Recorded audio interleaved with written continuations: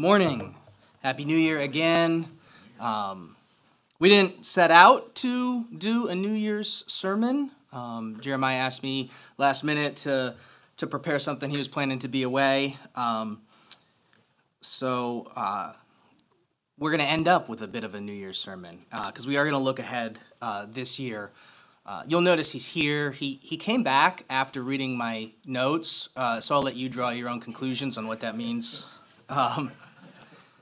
We're going to spend some time this morning looking at the church and some ramifications of being the church. Your elders have been working through several kind of related topics for the last few months, and in earnest, we've been thinking and talking and praying about them and studying for a long time on these things. But the last few months, we've been really digging into it, and today is going to be the first day that we start to kind of talk about that in detail.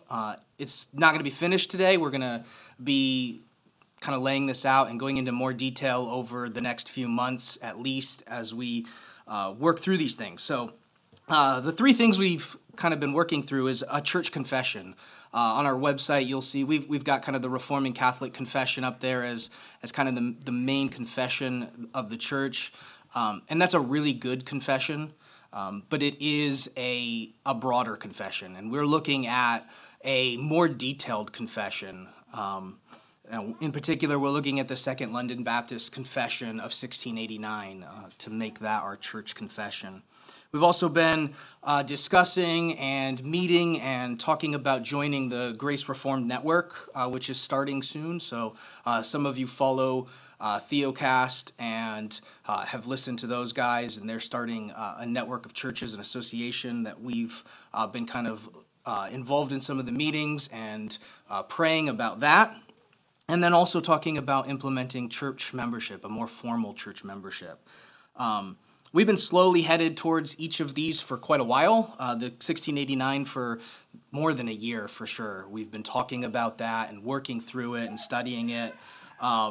Membership for probably even longer than that. We've had conversations on that. We come from a background, if have been here a while with Calvary Chapel, that is very kind of antagonistic to church membership, to formal church membership. There's some historical reasons why. We may get into a few of those today.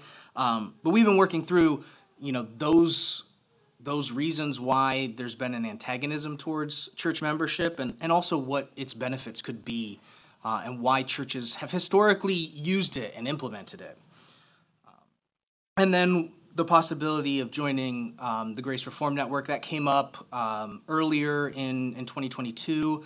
They've been working towards setting that up and implementing that. And that kind of brought these other considerations to a head. Like, we've been toying with them and talking about them for a long time, but they're requirements for joining the GRN. So you have to be a church that has adopted the 1689 if you want to join, and you also have to have formal church membership if you want to join. So as we had talked about GRN and explored that, we took the time to finally say, it's time to make decisions. It's time to stop just talking about it and really dig into it and figure out what we're going to do. So we've been doing that for the last few months. We're continuing to do that. It's a big process. It's a lot of work. But we're going to start this week detailing some of the kind of scriptural foundations for why we think these are important moves. This is a broad introduction today. We're going to be going into a lot more detail on these things, not necessarily just Sunday mornings, but as we kind of figure out how this process will move forward. There may be additional meetings, there may be other content we put together, but we're going to go into a lot more depth on all of these topics than we're going to cover this morning, which we're going to cover at like the highest levels today. Some of these things may be new. They were new for us as we worked through this. They were things we were unfamiliar with, or things that we were familiar with but had a negative view of just from kind of the culture we came from. So you may have questions. We certainly did. We've spent a lot of time reading about them, exploring them, asking our own questions, getting answers to those questions. So feel free at any time to reach out to one of us, to Troy, to Jeremiah, to me, and ask. But know that we are definitely going to be continuing this conversation. We're going to be digging into all of these things in a lot more detail over the next months.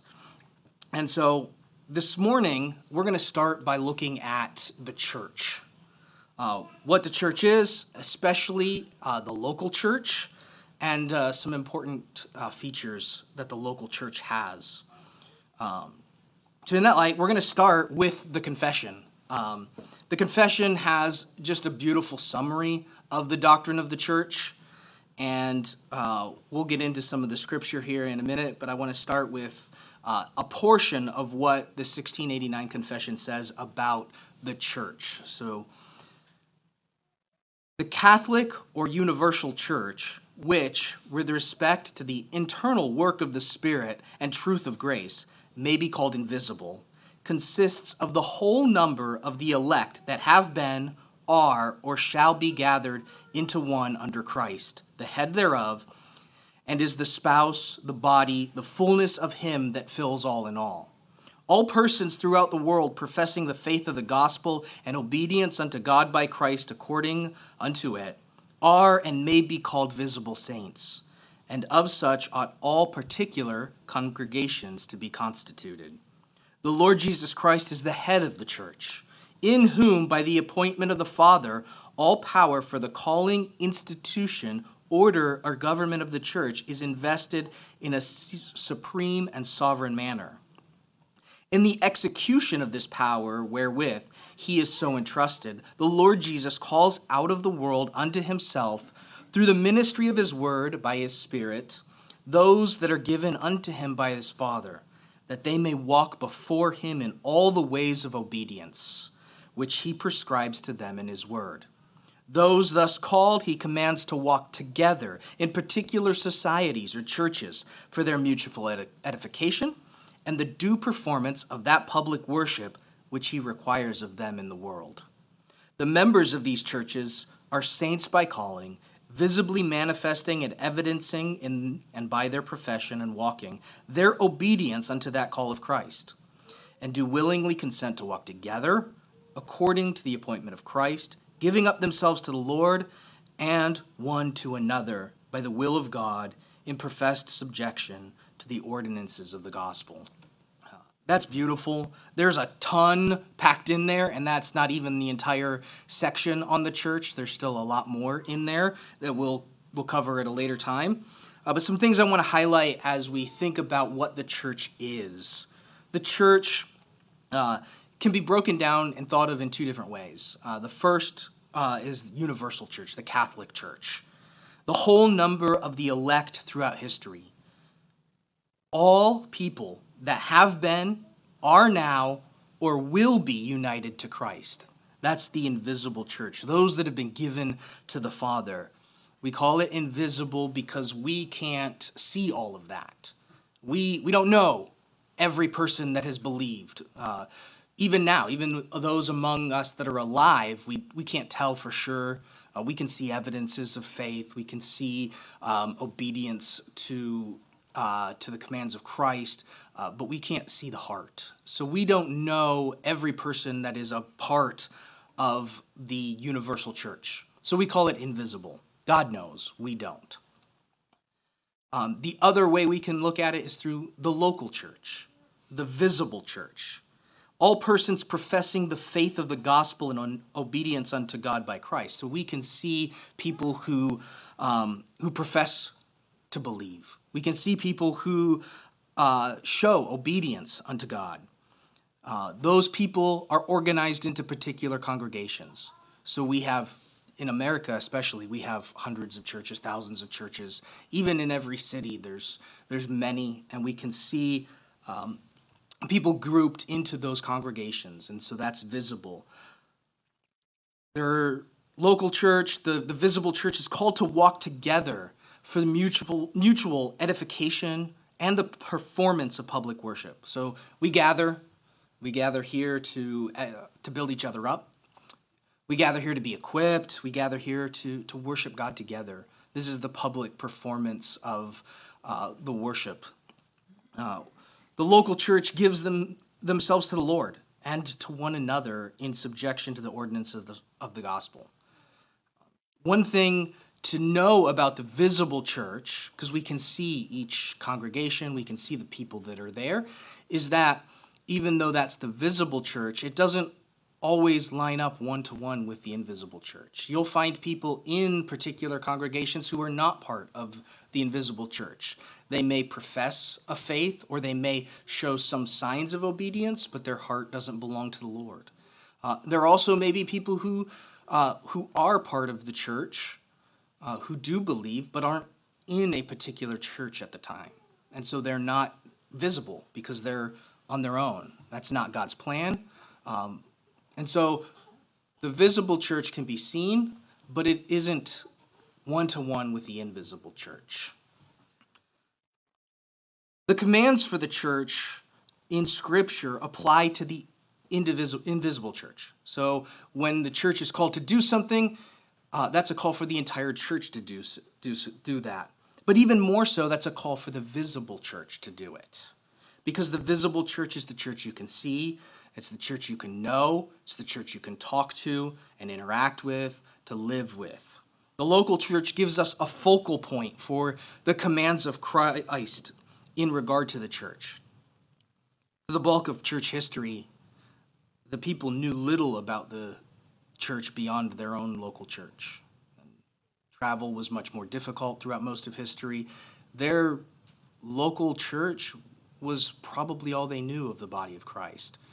We're blessed to live in an age where we can see more people, where we have broader reach, can easily travel. Technology makes it easy to see congregations from all over the world, even small ones. And last week when we stream, we had people from Uganda watching.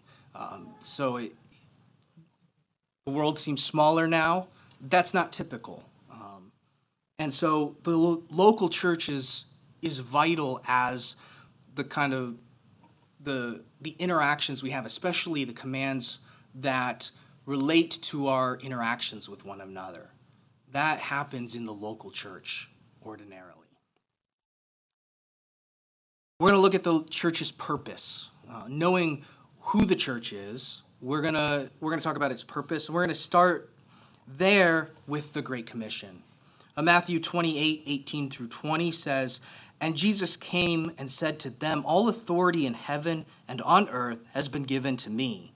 Go, therefore, and make disciples of all nations, baptizing them in the name of the Father and of the Son and of the Holy Spirit, teaching them to observe all that I have commanded you. And behold, I am with you always to the end of the age.'"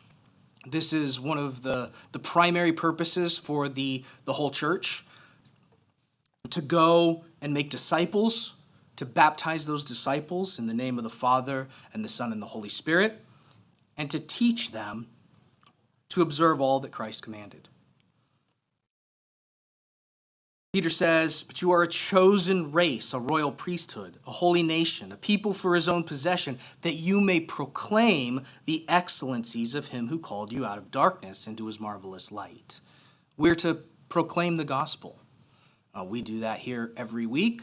We're to do that in our own lives as well. Paul says in 1 Corinthians, "And I, when I came to you, brothers, did not come proclaiming to you the testimony of God with lofty speech or wisdom, for I decided to know nothing among you except Jesus Christ and him crucified." So the first priority of the church is to proclaim the gospel, make disciples. Secondly, to baptize those disciples. Now, when they heard this, they were cut to the heart and said to Peter and the rest of the apostles, "Brothers, what shall we do?" And Peter said to them, "Repent and be baptized every one of you in the name of Jesus Christ for the forgiveness of your sins, and you will receive the gift of the Holy Spirit. For the promise is for you and for your children and for all who are far off, everyone whom the Lord our God calls to himself."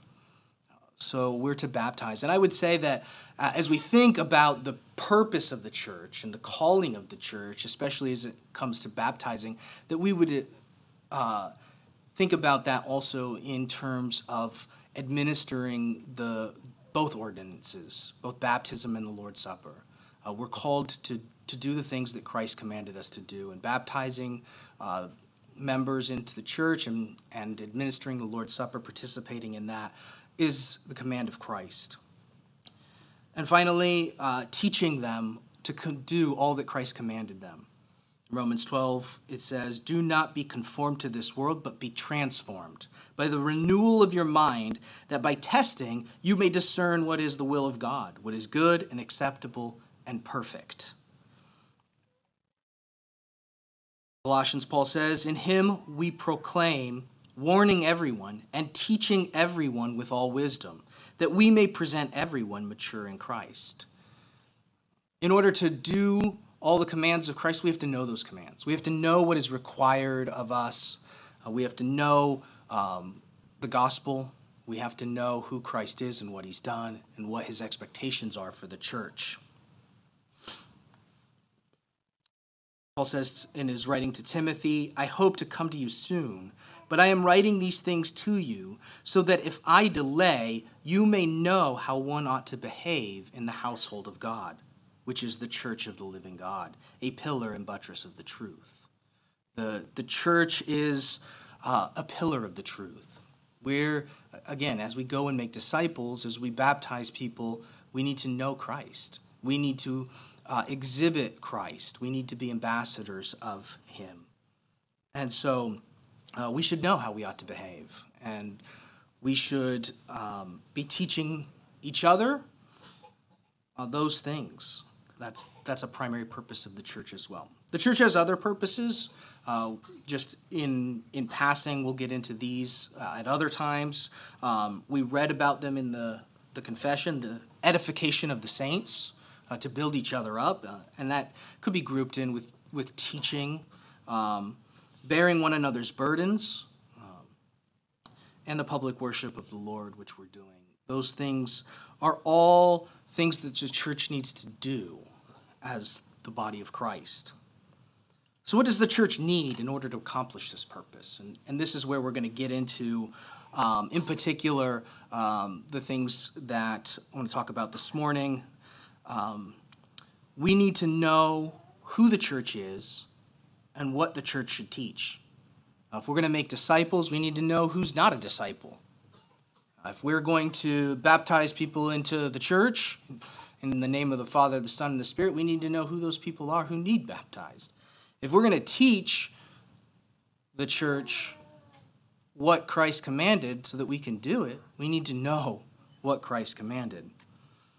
Historically, Protestant churches have satisfied these needs with church membership and with a confession of faith.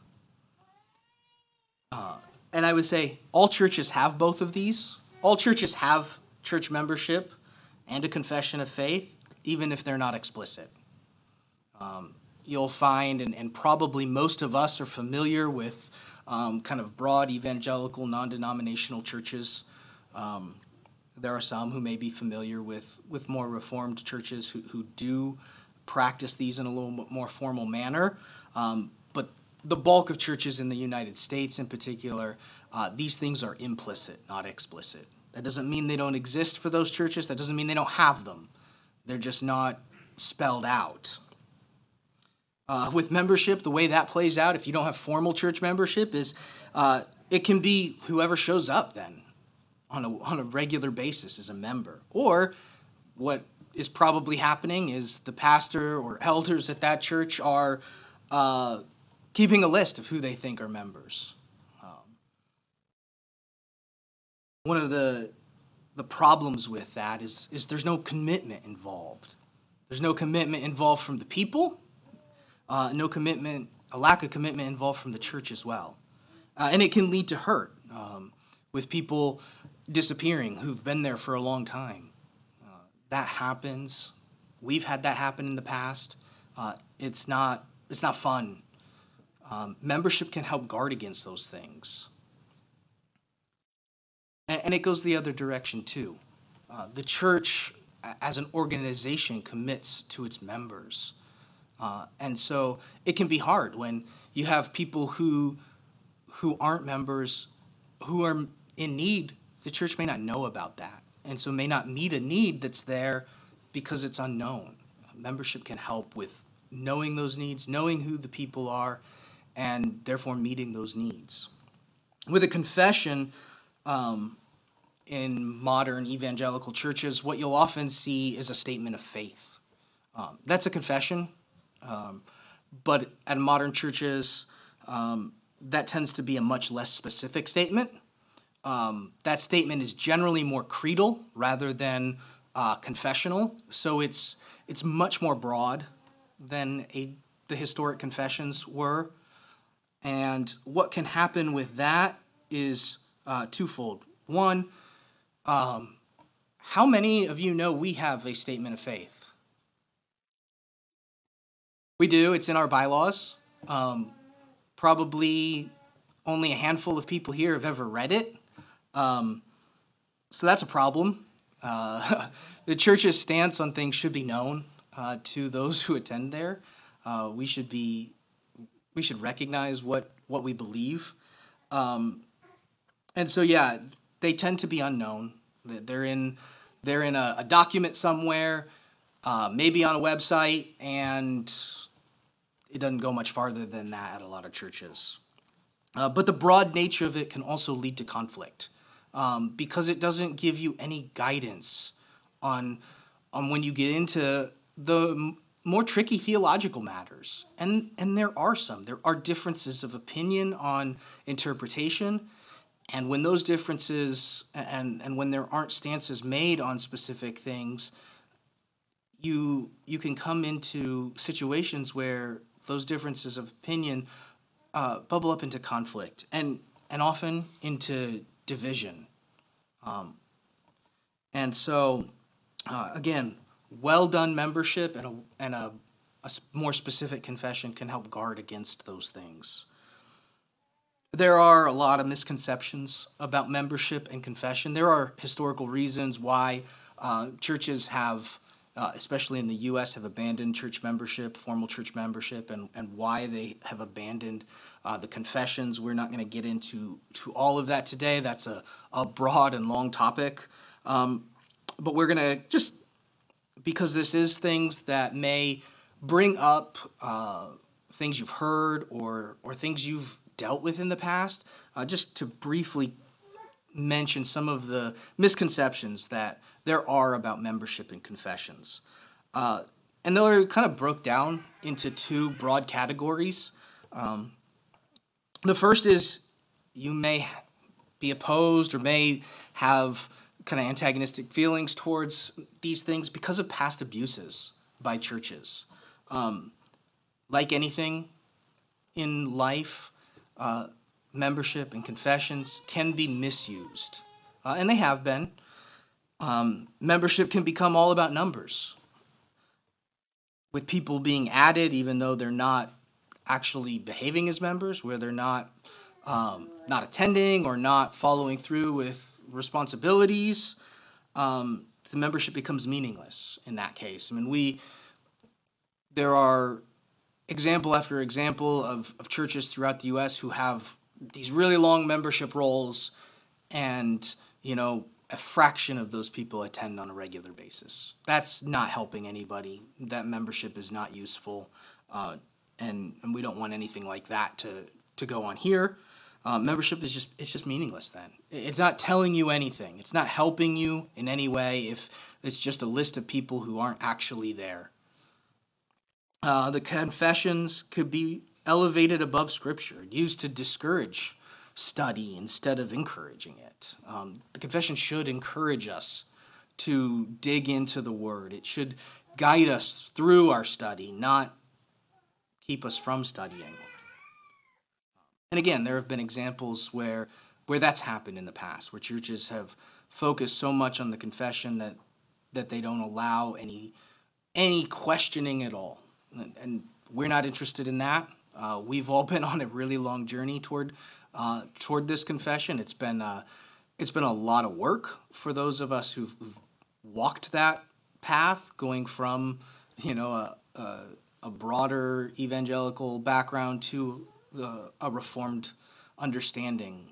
And so we recognize that takes time, it takes study, it takes effort, and we would encourage you to do that, encourage you to ask questions, encourage you to use the confession to enhance your study of the scriptures, not detract from it. The other kind of misconceptions and things about membership and confession come because we naturally rebel against authority. Formal membership requires commitment, requires submission, and includes responsibilities. And those are hard things sometimes, and we don't like to be constrained in any way. We want to do what we want to do, and so we naturally don't want that. And a confession requires the same. It requires some submission. It requires humility. One of the great things about the confession is that, and this is not specific to the 1689, but to Westminster, Savoy, there are others. These are old documents. They've been around hundreds of years. They have been looked at by thousands of theologians. And those three in particular are nearly identical in probably 90% of their content. There's a 10% difference in their text where they do have differences, but they share the bulk of their language word for word. And so they have been tested and checked against Scripture for hundreds of years. And so know that that's a help to you, because it's not on you to figure it out from the ground up. You can stand on the shoulders of those who've gone before. Those people also were filled with the Holy Spirit as they studied the Scriptures, as they wrote those confessions, as they studied the confessions and compared them to Scripture over and over again. That doesn't make them infallible. That doesn't make the confessions perfect. That doesn't mean that they can't be changed. Confessions can be changed if there's warrant. But I would say, if after hundreds of years there's still broad consensus that these are accurate summaries of what the Scriptures teach, that needs to be done with care and slowness and with humility.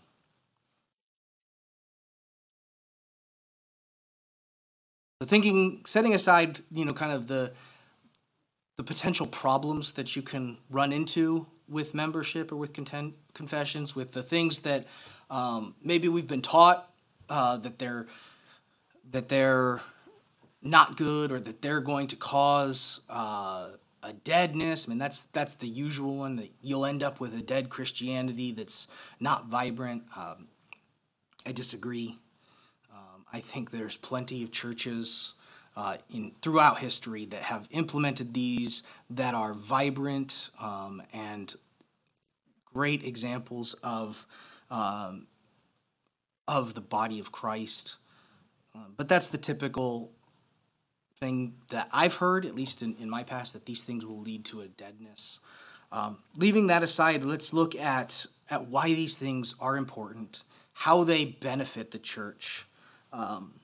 And so with membership, one of the important things when we go looking at how to accomplish the church's purpose, we need to know who the church is.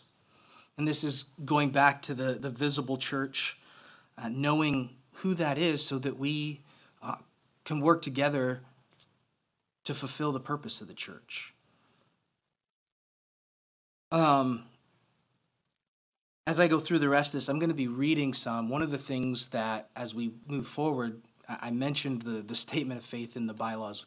In order to implement some of these things, we're working through a new set of bylaws. And so some of these quotes come from that, and we compiled kind of our first draft of that from a number of other churches. And so this language, most of them had very similar, if not identical, language in a lot of places. And the language goes back hundreds of years. I think the oldest ones that I looked at were like the 17th century, so the 1600s. Some of this language goes back that far. Jeremiah posted this not long ago. This is a beautiful statement about membership. A genuine Christian's commitment to the Lord Jesus Christ is inseparable from his commitment to his truth and his people. This commitment ordinarily requires a formal, open, voluntary, solemn, and enduring commitment to membership in a local church. That's just a great statement. We are committed to the Lord Jesus Christ, and so we're committed to his people. Some of the scriptural basis for membership, we're going to walk through a little bit of it. The first one is we're going to walk through some scriptures that show that the church can be counted. We know its number. The visible church can be counted. More people are added to it, and sometimes people are removed from it. From Acts 2, those who received this word were baptized, and there were added that day about 3,000 souls. And they devoted themselves to the apostles' teaching and the fellowship, to the breaking of bread and the prayers. And day by day, attending the temple together and breaking bread in their homes, they received their food with glad and generous hearts, praising God and having favor with all the people. And the Lord added to their number day by day those who were being saved. Acts 4, but many of those who heard the word believed, and the number of men came to about 5,000.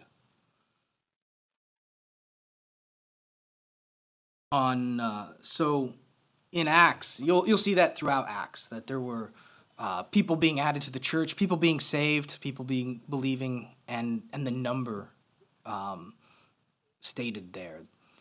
They knew who was being added to the church. They knew how many, who those people were. In some cases, people are removed from the church. In Matthew 18, if he refuses to listen to them, tell it to the church. And if he refuses to listen even to the church, let him be to you as a Gentile and a tax collector. That's an unfortunate situation, one that you hope never to have to deal with, but it is a reality sometimes. And so the number of the church is known there as well. The church also has defined leaders and representatives. It's an organization. Those leaders are chosen from among the church. Not from among the universal church, they're chosen from among the local church. And they're chosen at the consent of the local church. It's organized and it's orderly. And we'll see how that applies to membership. If you're looking to choose from among you, you need to know who you are.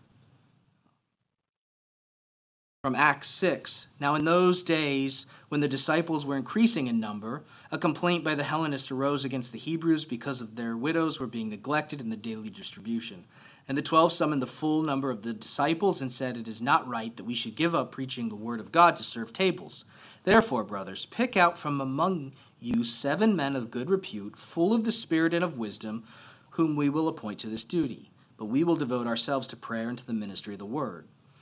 And what they said pleased the whole gathering, and they chose Stephen, a man full of faith of the Holy Spirit, and Philip, and Prochorus, and Nicanor, and Timon, and Parmenas, and Nicholas, a proselyte of Antioch.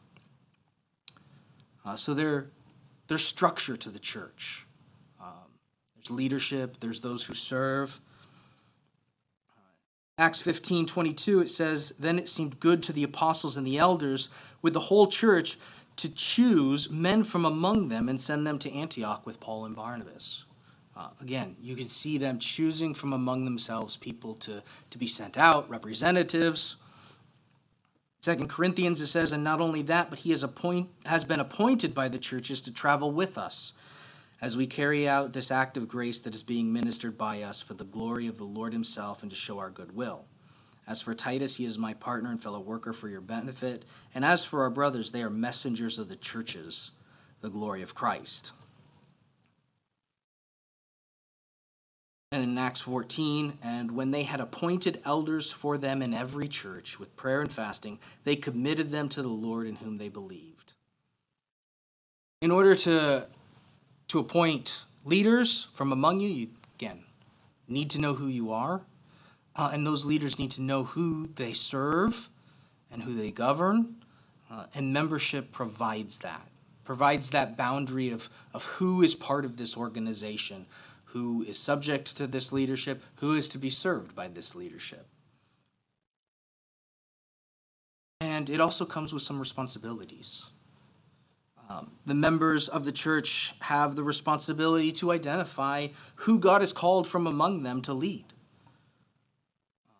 They're the responsibility to confirm that calling with prayer and fasting, laying on of hands of those people. And they have the responsibility to submit to that leadership. We'll get into more depth on what membership looks like in a kind of just a practical sense as far as what the requirements are and what the duties are. I would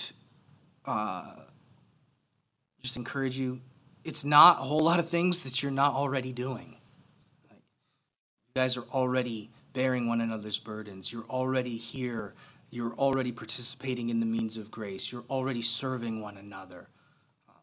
There'll be some, again, kind of formal organizational stuff that goes with membership, but it's not a burden. It's not going to be taking a ton of time. It's not going to put a bunch of restrictions on you. So I'd encourage you with that. But it also is going to give you some ownership, which is good. It'll give you a say in direction of things as things come to the members for vote. And again, those are things that we'll get into in a lot more detail over time. The church, in order to fulfill its purposes, also it requires commitment. Paul says in Ephesians 5, Christ does cherish the church because we are members of his body. Therefore, a man shall leave his father and mother and hold fast to his wife, and the two shall become one flesh. This mystery is profound, and I am saying that it refers to Christ and the church. According to Paul, marriage is a type of the church.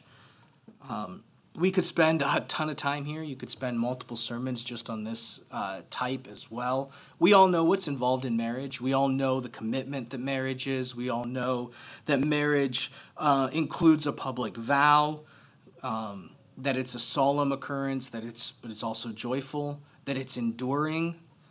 And Paul says that marriage is a type of the church. It points to what the church is and what the church should be.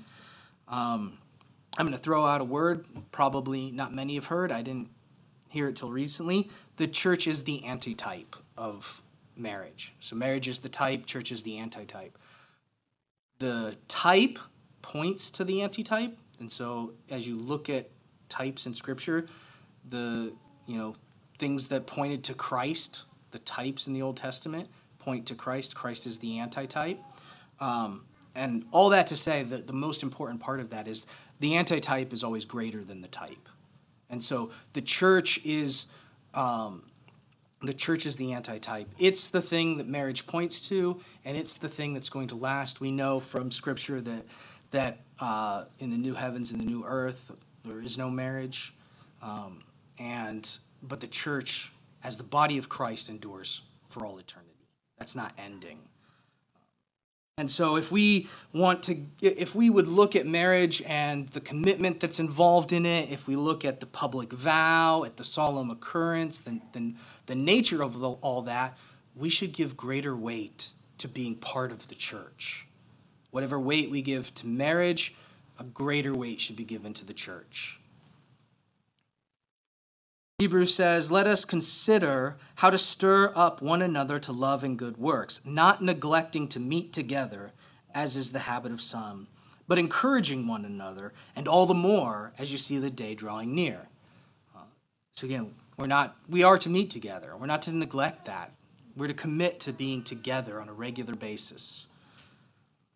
I read this earlier, but it's worth repeating. They devoted themselves to the apostles' teaching, to the fellowship, to the breaking of bread and prayers. They devoted themselves to church. They devoted themselves to the ordinary means of grace.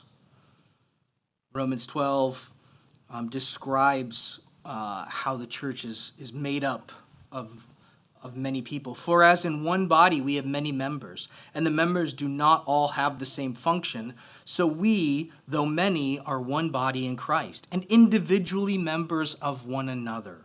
Having gifts that differ according to the grace given us, let us use them. If prophecy, in proportion to our faith; if service, in our serving; the one who teaches in his teaching; the one who exhorts in his exhortation; the one who contributes in generosity; the one who leads with zeal; and the one who does acts of mercy with cheerfulness. We each have parts to play. We each have gifts to give to one another. You can't do those things if you're in and out.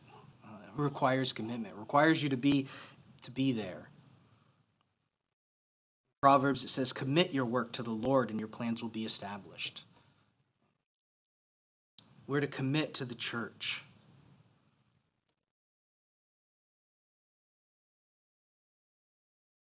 The church is so important. And if your background is like mine, it was something we went to. I mean, I grew up going to church every Sunday. We were there anytime there was an event. It was definitely an important part of my life. And I'm super thankful for that. But I can still look back and see, just even though we did it, it wasn't taught with that weight. We were there every time there was something to be there at, but there wasn't a teaching on the weight of the church, on the importance of the church. And I would encourage you, you are members of the body of Christ. You are members of the universal church.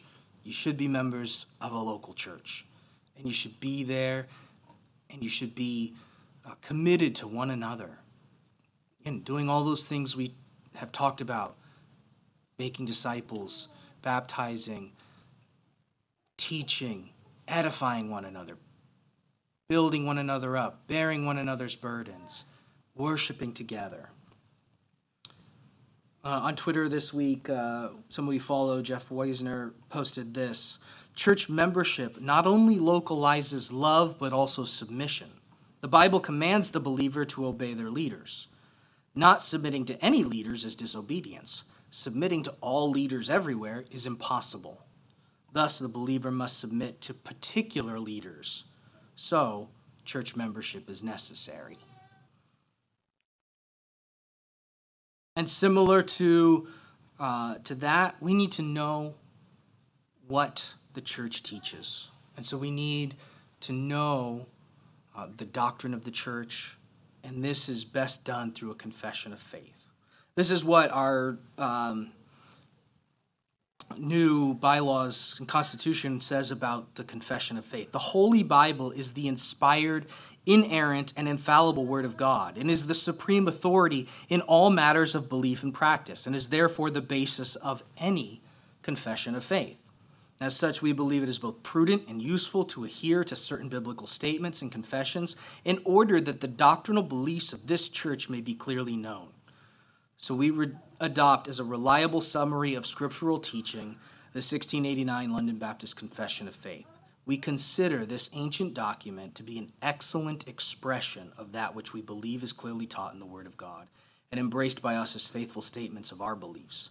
We find it to be a confirmation of faith, a means of edification, and an aid in controversy and a basis for church unity. And I think we're going to get into a lot more in what that means and how to use the confession later. But there are some examples in Scripture of creedal statements. A confession is a large creed. From 1 Corinthians 15, it says, "For I delivered to you as of first importance what I also received, that Christ died for our sins in accordance with the Scripture, that he was buried, that he was raised on the third day in accordance with the Scriptures, and that he appeared to Cephas, then to the 12. Then he appeared to more than 500 brothers at one time, most of whom are still alive, though some have fallen asleep. Then he appeared to James, and then to all the apostles." And then in 1 Timothy, Paul writes, "Great indeed, we confess, is the mystery of godliness. He was manifested in the flesh, vindicated by the Spirit, seen by angels, proclaimed among the nations, believed on in the world, and taken up in glory. In Hebrews, we're told to hold fast to our confession. In order to do that, we need to know what that confession is. We need to know what we believe. The confession summarizes those beliefs. Doesn't mean that it's greater than Scripture. Scripture is the final and rule of all authority. And so it's subservient to Scripture, but it is a summary of what we believe Scripture teaches. The difference between creeds and confessions, we recited the Apostles' Creed earlier. The creed sets boundaries for the universal church. So there's kind of four ecumenical creeds that the vast majority of churches affirm. Those creeds define what it means to be an Orthodox Christian. And so they set a boundary around the universal church to help set, like, okay, what does it mean to be a part of the body of Christ? What are the foundational truths I have to believe in order to be considered a Christian? The confession sets boundaries around the local church, the visible church. And so confession works hand in hand with membership. They're both means for identifying who's in the church. Membership by who's committed, and the confession by making sure that we're in agreement on doctrine that are needed in order to serve and live together. In light of that, what should we do? What should the church do with confession and membership?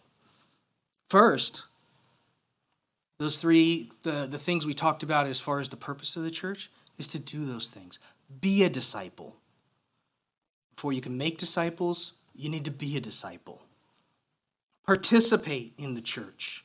Participate in the ordinary means of grace. As we are called to baptize, we should be baptized. So if you believe in the Lord, you should have been baptized. By implication, we should be part of the church. We should be keeping its ordinances, including the Lord's Supper, and participating in the prescribed means of grace, participating in the public performance of worship. We should learn what Jesus commanded of us.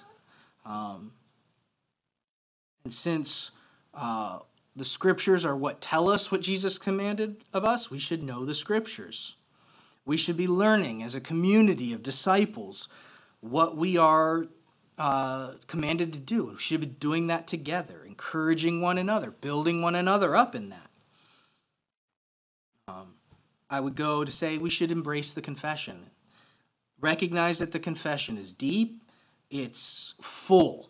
There's so much in there. And it can act as a map for you as you study the Scriptures to orient you to how doctrines connect, to how things relate, and so that you can see the relationships between pieces. And it helps you to keep kind of that mental model of all that's going on in Scripture. Scripture, the Bible is a big book. There's a lot in there. It's a study of a lifetime, and more so, because you're not going to exhaust all that's in Scripture in this lifetime studying it. One of the things that we wanted to note at this point is, even though the church is planning to adopt the 1689 confession, that's not something that we're going to require of members. And again, for the purpose, for reasons I said, it's a big document. We've been working through it for a long time. We know that it takes time to get to the point where you can affirm all that is in it.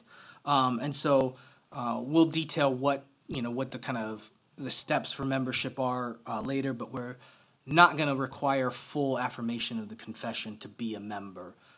We're going to come alongside you and help walk you through studying those things and learning those doctrines.